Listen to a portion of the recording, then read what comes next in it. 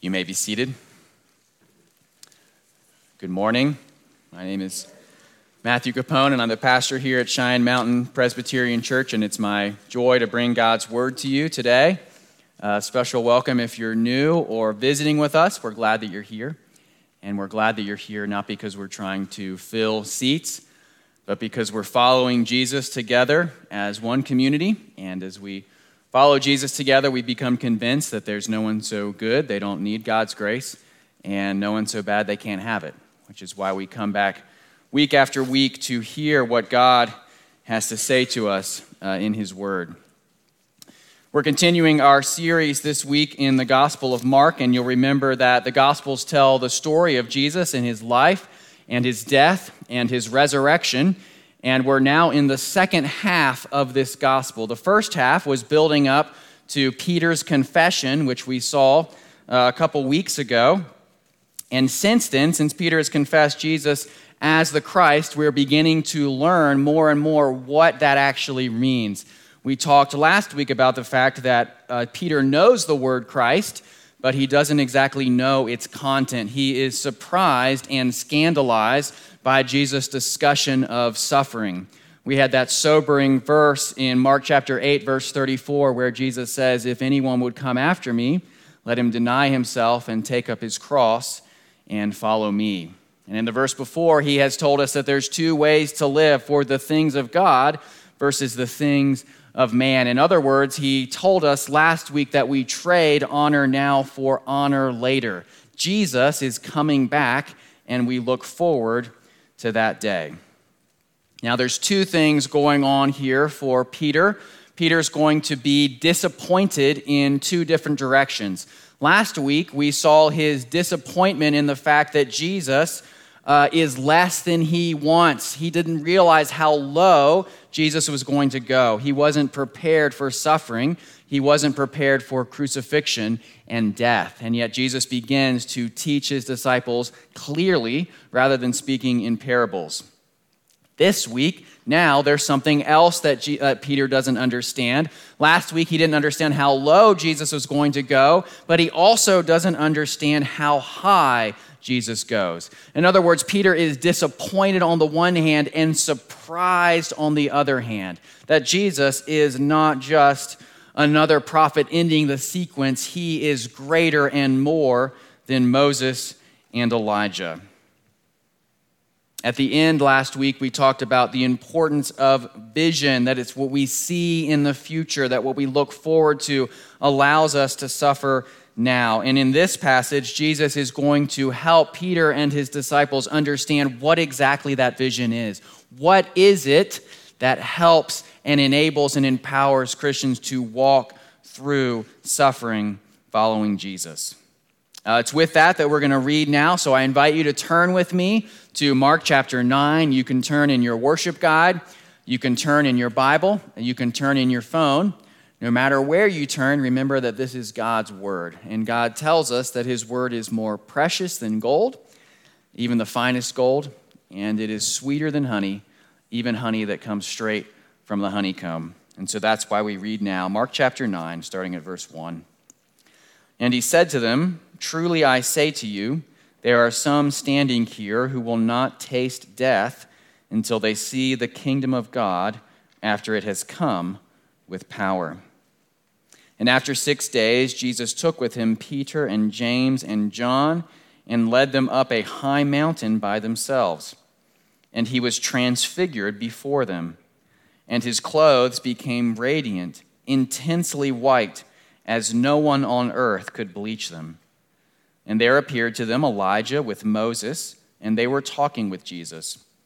Verse 5, "And Peter said to Jesus, 'Rabbi, it is good that we are here. Let us make 3 tents, one for you, and one for Moses, and one for Elijah.' For he did not know what to say, for they were terrified. And a cloud overshadowed them, and a voice came out of the cloud. 'This is my beloved Son. Listen to him.'" Verse 8, "And suddenly, looking around, they no longer saw anyone with them, but Jesus only." And as they were coming down the mountain, he charged them to tell no one what they had seen until the Son of Man had risen from the dead. So they kept the matter to themselves, questioning what this rising from the dead might mean. And they asked him, "Why do the scribes say that first Elijah must come?" And he said to them, "Elijah does come first to restore all things. And how is it written of the Son of Man that he should suffer many things and be treated with contempt? But I tell you that Elijah has come, and they did to him whatever they pleased, as it is written of him." I invite you to pray with me as we come to this portion of God's word. Our Father in heaven, we thank you for your promise in Isaiah 55 that your word will not return to you void, but instead it will accomplish all of your purposes. We see here the transformative vision of Jesus that Peter and James and John had, and we know that it changed and it shaped them. And so we simply ask this morning that you would give us a vision that shapes and changes us as well. That you would use your word in a powerful way this morning, that you would grow our love and our affection for Jesus, and you would grow our reverence and our awe, that we would see his glory and that we would love him and we would follow him. We ask these things in the mighty name of Jesus Christ. Amen. Last October, Daniel Craig's final James Bond movie, No Time to Die, came out. And it's important to note that it is not, in fact, the last Bond movie. It's just the last one featuring Daniel Craig. Because, of course, Daniel Craig comes in this long line of Bonds. Before him, there was Pierce Brosnan. Before Pierce Brosnan, there's Timothy Dalton. Before him, Roger Moore. And then, of course, the greatest, the original, Sean Connery. Now, these are different faces, right, playing this same character in different periods of time, but essentially there's the same thing going on. All of them are strong and impressive. All of them drive British sports cars. All of them use these amazing gadgets that's put together by Q. In other words, there's not as if one of them is moving up or down the scale. None of them supernatural, but all of them are powerful. It is this same individual of different men filling the same office. And so Daniel Craig, he's just another actor in this franchise, and there's going to be someone to replace him. In fact, you see if you go online that there are websites that will allow you to place bets on who the next James Bond is going to be. And there's various odds right now on different actors. I mention this because as people at the time of Jesus thought about him and saw him, as they meditated on the prediction of a Messiah, it would be tempting for them to believe that Jesus is just the next actor in the franchise. Jesus is just the next prophet. Now, maybe he's the prophet who's going to close out the series. Maybe this is the last season. But he's not going to be radically different from those who have come before. Yes, Jesus does miracles. You know who also did miracles? Elijah. Now, you might say, but Jesus raised people from the dead. Clearly, he's something different from those who'd come before. Only problem with that? Elijah also raised someone from the dead. You might then say, okay, well, Jesus is this great teacher. He's telling us things that we need to know and learn. You know what? That's great. Jesus follows Moses, who was also a great teacher. There's this storyline that's going on throughout the Bible, and there's what we see in this passage, some overlap with previous seasons, previous episodes, especially an overlap with what happens with Moses in the book of Exodus. If you remember, Moses is the leader that God appoints to take his people out of slavery in Egypt and to lead them to the promised land. And at one point, Moses has to receive the law from God. That's a large portion of the book of Exodus. In fact, it's Exodus chapter 20 where Moses receives the Ten Commandments. But in Exodus chapter 24, Moses has to wait 6 days on the mountain before God comes to give him the law. Mark basically never gives us precise timing. Remember, he just likes to use the word immediately, except in this passage, verse 2. When does this happen? After 6 days. Exodus 24, God's presence comes to Moses in what? A thick cloud.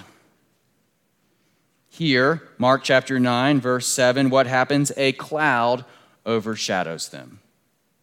God speaks to Moses out of the cloud. He also speaks to Jesus out of the cloud. If we've identified Mount Sinai correctly, it is over 7,000 feet in altitude. Now, that may not sound like a big deal here in Colorado Springs. It's a much bigger deal in the Near East. What are we told in this passage? Verse 2, Jesus takes them up, wait for it, a high mountain.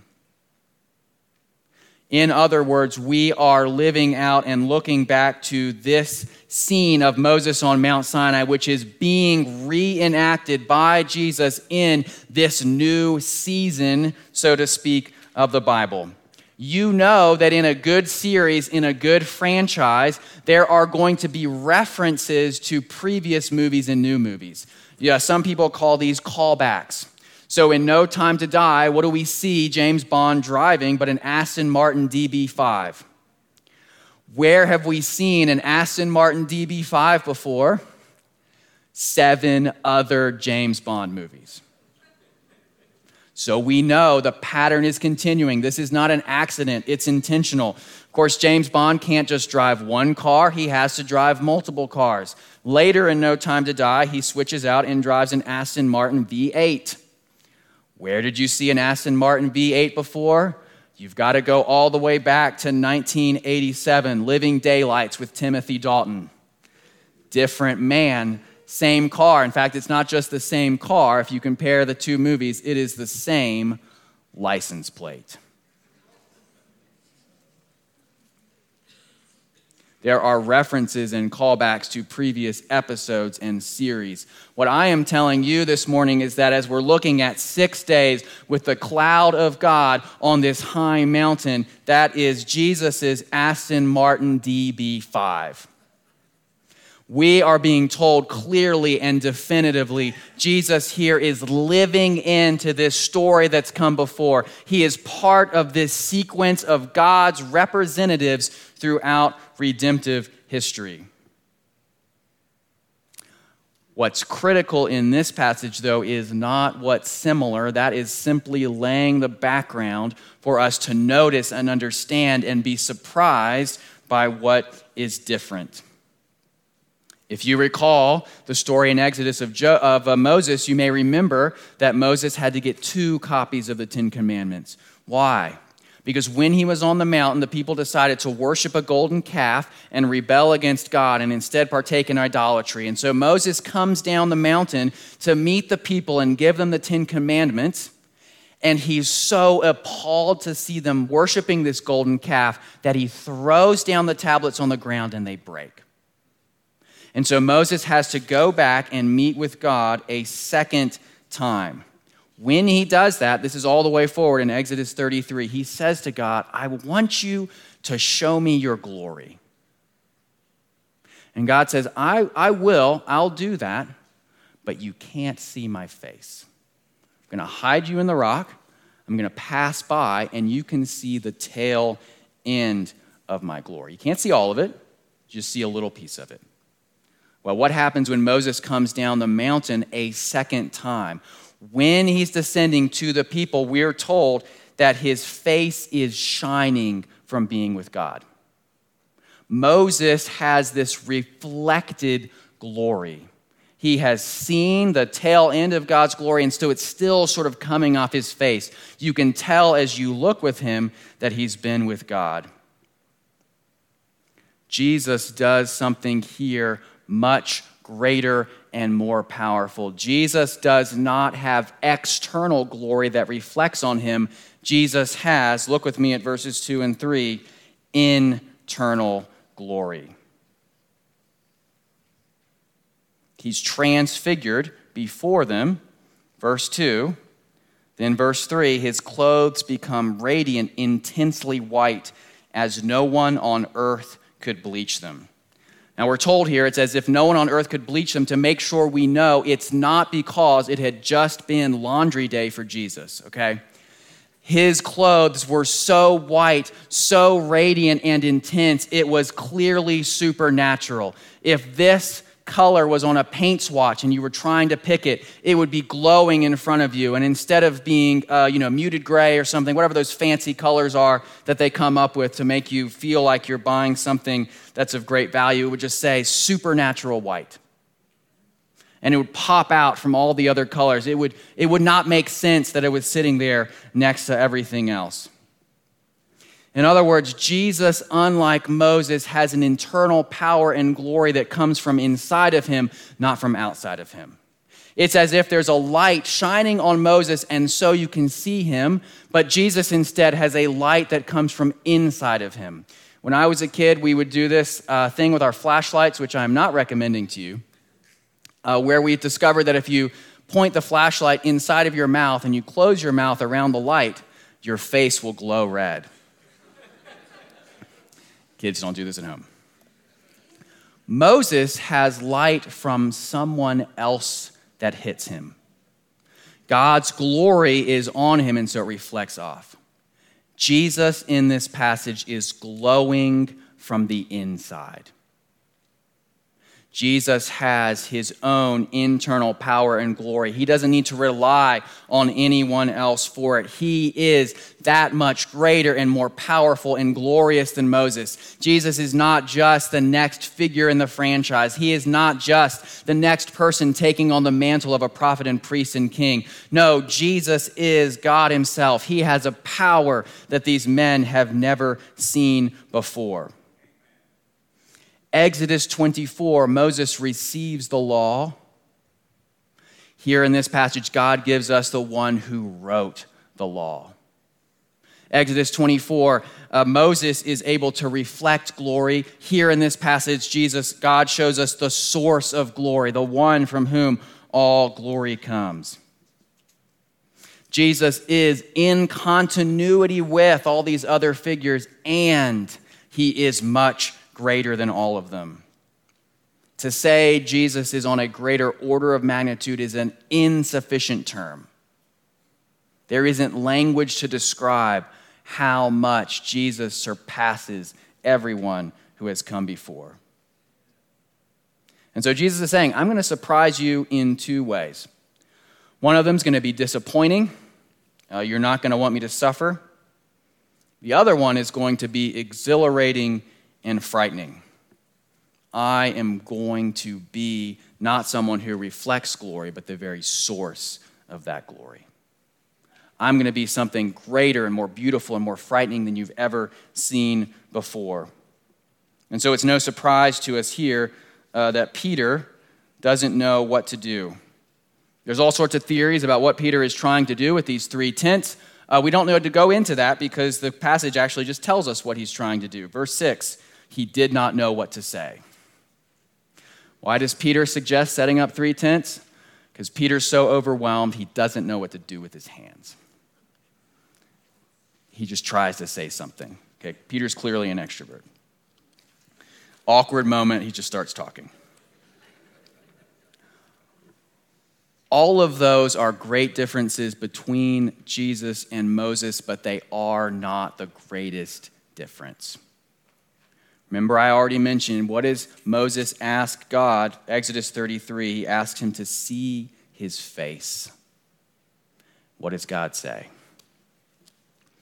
You cannot see my face, for man shall not see me and live. In this passage, Peter, James, and John see God in all his glory, and they do what Moses never could. They look into the face of God, and they live. Jesus is the one who allows us finally to see all of God's glory and to look him in the face and not die.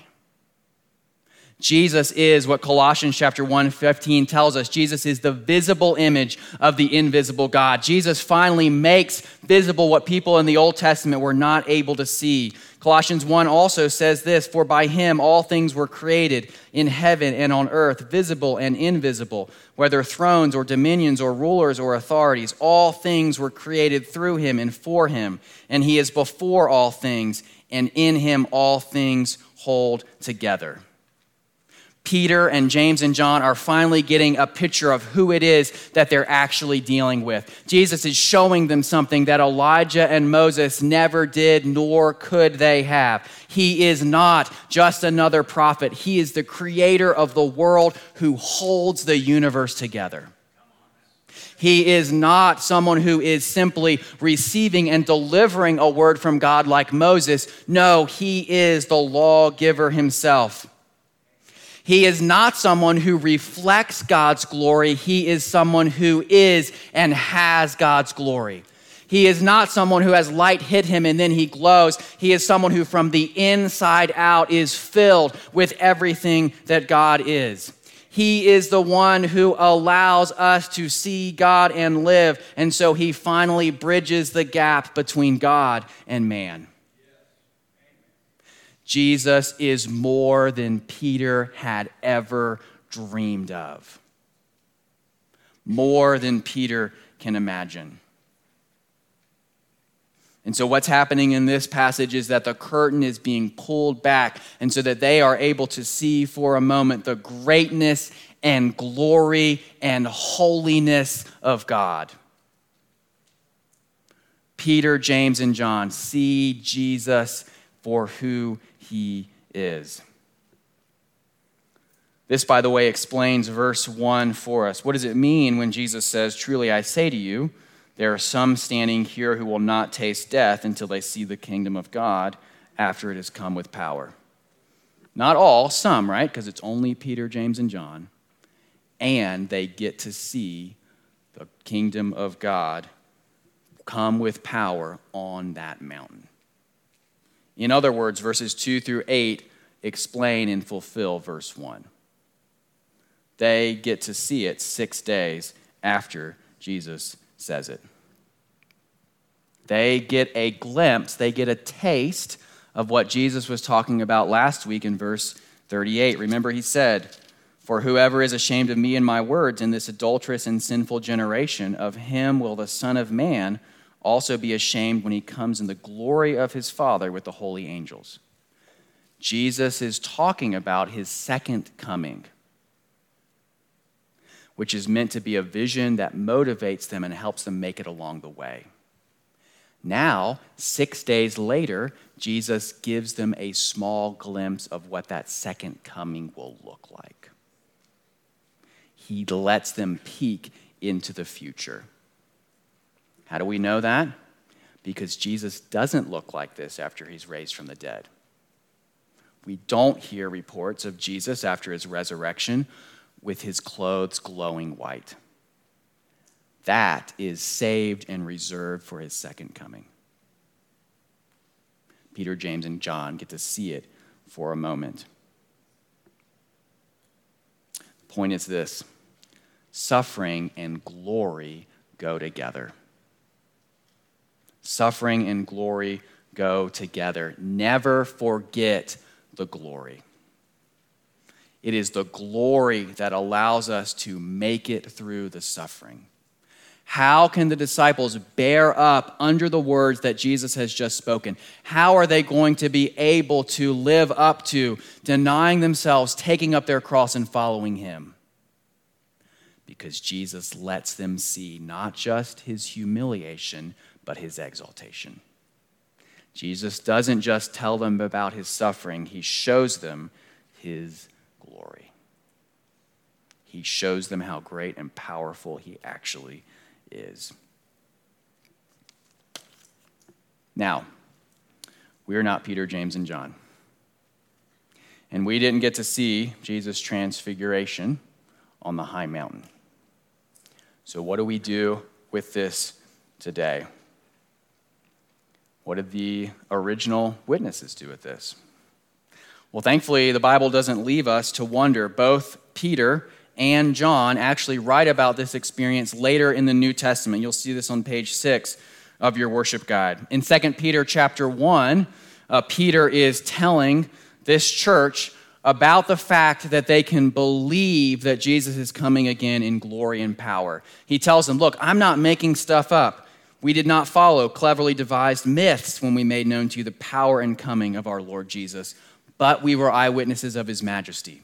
And then he goes on to talk about what it was like to be on top of that mountain and see Jesus changed before him. For when he received honor and glory from God the Father, and the voice was borne to him by the majestic glory, "This is my beloved Son, with whom I am well pleased," we ourselves heard this very voice borne from heaven, for we were with him on the holy mountain. Peter holds this experience in his heart and his mind for the rest of his life and his ministry. And in this situation, as he talks to this church about the fact that Jesus is coming again with power and glory, he could have talked about Jesus' resurrection, but he doesn't. Instead, he says, we saw what it's going to be like on that mountain. We know how powerful and glorious he is. Don't let anything else get in the way. Keep that vision in front of you. And then he goes on to say this in the next verse, 2 Peter chapter 1, verse 19. And we have the prophetic word more fully confirmed, to which you will do well to pay attention as a lamp shining in a dark place, until the day dawns and the morning star rises in your hearts. In other words, he's saying this, look, this is a dark place that you live in, and there is one place that you can go for light. And that is the Word of God. You can trust that it's not a myth because we saw his glory on the mountain. We keep that vision in front of us. You, church, keep that vision before you as well. Confidence in his power and his coming. Didn't just make an impression on Peter, it also made such an impression on John that he writes about it as well in the very first chapter of his gospel. You'll see this also on page 6. And the Word became flesh and dwelt among us, and we have seen what? His glory. Glory as of the only Son from the Father, full of grace and truth. And what else is John talking about in that chapter? Well, he's talking about the fact that Jesus is the one who created the world. Jesus is the one who gives life and light in the midst of darkness. Jesus is the one we're supposed to receive and believe in. And then he ends that discussion by talking about the fact that Jesus is the one who provides grace. And so Peter and John are both saying this. We saw him on the mountain, and so we can testify that what verse 7 says is true. This is my beloved Son. Listen to him. So how do we respond to this passage? We do the same thing that Peter and John did. We remember who Jesus is. We're reminded of how glorious and powerful he is. We know that he's the one who doesn't receive light and glory from the outside, but he actually emanates it from the inside. We know he is the one who finally allows us to see God face to face and not die. We know that he is the one who is greater and more powerful than anyone who has come before. Why are you here this morning? Why are we here this morning? We're here because we need to be reminded every week of how glorious and great Jesus is. We need to see this vision over and over again because it is the only vision that is enough. It is the only glory that is enough. It is the only power that is going to be enough for God's people to follow after him until the very end. Jesus knows that his disciples need to hear much more than deny yourself, take up your cross and follow me. They also need to see how great and beautiful and powerful it will be at the end. Later, Peter will forget this when he betrays Christ. Peter will need to be reminded again and again. Brothers and sisters, we need to be reminded again and again. We come back week after week to sing together to God and to hear from God in His Word, to be reminded and stirred up over and over about what is most true and beautiful and glorious and powerful in this world, so that would eclipse what is small and insignificant. Last week I told you we take up our cross because our eyes are on Jesus. This week, I'm telling you, and as our eyes are on Him, we're remembering His glory and His power. The glory and the power that we're told about at the very end of chapter 8, that He's coming on the clouds with the holy angels. Peter, James, and John will have to hold on to this vision. Brothers and sisters, if we are going to make it as we follow after Jesus, we hold on to this vision as well. We need to see and know and taste Jesus' greatness and His glory. Now, we're not told everything that happened when they came down from this mountain, but I can tell you this. Guarantee you that as Peter, James, and John went off that mountain after seeing Jesus transfigured before them, they were not thinking this: man, wouldn't life be better if I were more famous? Wouldn't life be greater and worth more if I were rich? If only I could have that relationship with that person. If only I was able to have that experience or accomplish that thing. There's no way that could be filling Peter, James, and John's mind, because they had been overwhelmed with the vision of how great God is.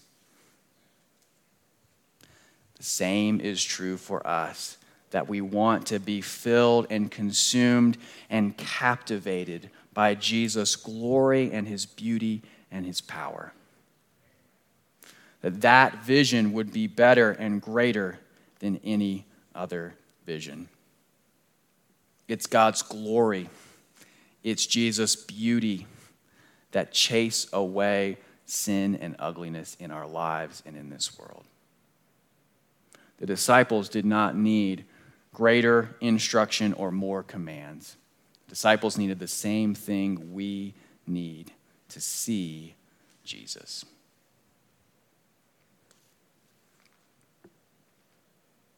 In his book, The Silver Chair in the Chronicles of Narnia, which I have to confess is actually my least favorite of all of the series, partially because as a young child I didn't like hearing about people crawling around underground.